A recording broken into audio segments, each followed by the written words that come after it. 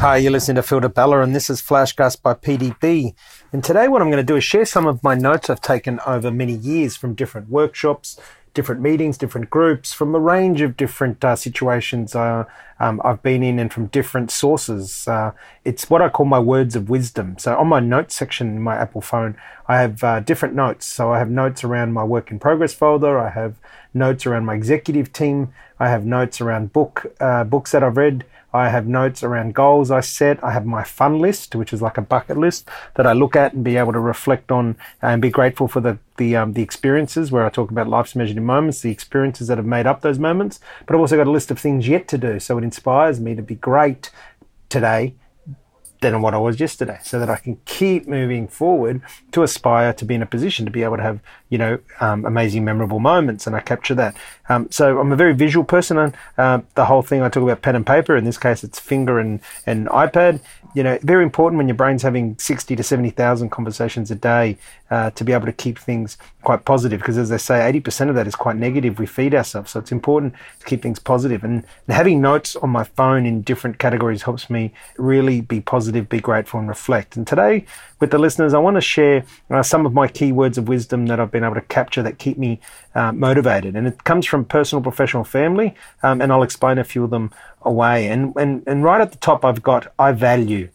And then I've listed what I value. And what I value is I value health, authenticity, family, faith, and financial security. And this is over the years, and they've changed. Obviously, losing a lot of weight, health is important to me. Authentic, about keeping it real. I'm not always going to have everyone tell me they love me, but I want them to make sure that it's real. And my intent is always for the betterment of somebody or something. However, keeping it authentic means that you're not always going to be loved by everybody because they won't like what you have to say. It is about family for me. It is about having a faith and believing, not just a faith in a God, but faith in humanity, faith in myself, faith in my family, friends, etc. And financial security, enough money to do what I want when I want. So values are very important for me, and I have that at the top of my words of wisdom file. The next one listed here, and there's no particular order, is charismatic mastery, where it's all about combining the art of a relationship building, likability, with capability and skill. And it's a note that I've captured. So, very key. I mean, charismatic mastery is all about, is a person that can actually master the art of building relationships, be likable, but have great capability and skill as well. And that's something that I've captured in the past. Another one, mine's like a parachute. If it isn't open, it just can't work. So our mind, and this is all about growth mindset. If our mind is not open, it's not going to absorb. If there's a lot of people walking around with closed mindsets, they keep looking at the negative. They keep looking at things and saying, no, it's not possible. They have the no because attitude, not the yes if attitude. So remember that your mind is like a parachute. If it isn't open, it can't work. Master the art of emotional pruning and then looking forward towards the future to evolve. And this is a really cool one I heard not so long ago. How to master the art of emotional pruning, which means you don't have to cut ties with everybody, right? You don't have to cut somebody's being an emotional drain. You don't have to cut complete ties. You just need to prune it a bit. You need to take away the bits that aren't working for you. So that way you can then move towards the future and evolve. So you don't always have to cut relationships. You can prune it. You don't always have to cut the emotions. You can prune the emotions, which means, shaping them and twisting them and moving them to suit yourself. Another one of words of wisdom I've heard is care for the right things and the right people, and the rest will take care of itself. And that word care is an underused word. How do we care for the right things and the right people? And another way to put that is, if we're really conscious about what we care for, then that's where our awareness will go. And as the Swamis all say, where awareness goes, your energy will flow. So I construct this to say, if I start to care for the right things and the right people, things will happen because my focus will go on the right things and the right people. Gratitude is about you, whilst thanking is about others. Another cool one. If you are truly grateful, to be grateful is that you are grateful for you. It's an inner feeling. It's something that you feel within. When you are thankful, it's about thanking others. And that's quite powerful, very simple but powerful. Having a failure doesn't mean you are a failure. Don't let the failure define you, but rather show you a path to being a better you.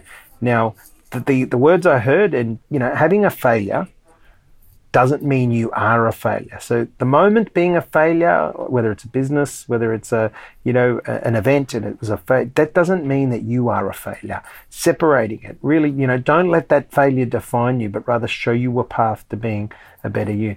And I love this because it's all about encouraging people, not necessarily to fail, but if something does fail, to see the benefit of it, to take that growth mindset out of failure.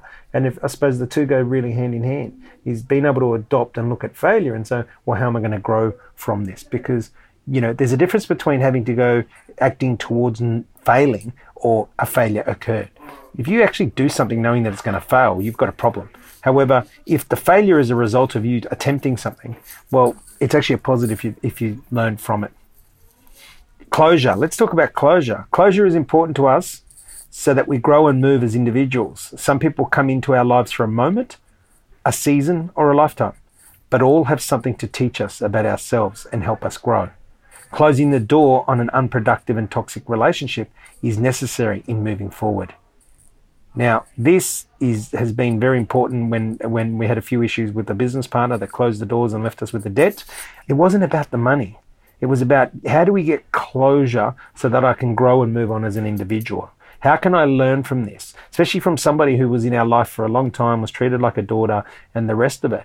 It was not about the finances. It was about dealing with the emotions of the moment, dealing with the emotions in the relationship. But it was so important for Jana and myself to get closure, right? And we didn't rush it, but we had to get closure so that it would allow us to grow and move on as individuals. We had to close the door on that unproductive and toxic relationship so that we could move forward. We had to reconcile with it. So take the situation, reconcile, and then move forward. And that's how you get closure. So I hope that really helps some of the listeners, because all of us many times in our lives have to get closure on things. Because if we don't get closure, it's like a wound that never heals, and you can't have that. The wound that never heals keeps seeping blood today or tomorrow. However, if we close that wound, if we get closure on it, then we move forward in a positive way. And often we obviously learn why it failed, and we make sure that we don't repeat the situation.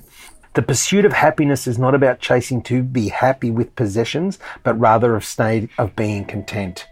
Now, all of you out there that love the nice things in life, and I like them too, remember, possessions don't make us happy. The pursuit of happiness is not about chasing to be happy with possessions, but rather it is a state of being content. You are truly happy when you are content. And content is different things to different people.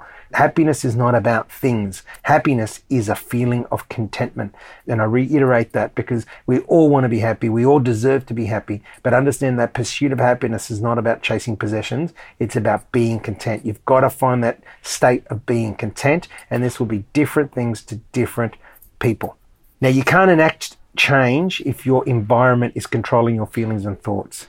This is another standout for me. You can't change things if the environment is actually controlling your feelings and thoughts. It needs to be you that controls your feelings and thoughts. You have to take control of your mindset. You have to be able to take control of your mindset and your feelings and thoughts so that you change your environment. Don't blame the environment. And we all know people that do, including ourselves. Don't blame somebody else. Don't blame the environment. You take control of your feelings and thoughts, and that way you can control the environment that you are in. I'm going to finish on this one. More being and less doing. Logic is not overrated, and emotions are not a sign of weakness. Let life happen for you, not to you. Again, more being, less doing. Logic is not overrated, and emotions are not a sign of weakness. Let life happen for you, not to you. Let's take the time to be still. Let's take the time to reflect. Let's take the time to be more rather than do more. And what I mean by that is be more, be in that moment, be present, really absorb what's happening. Understand that things happen for a reason, understand why it's happening, absorb it, and then move on. Let life happen for you, not to you. Don't be the victim, and you'll see that will serve us well. Now, I've shared a few there. There's many, many more, but keeping in the spirit of 10 minutes. You've been listening to Phil Di Bella, and this is Flashcast by PDB.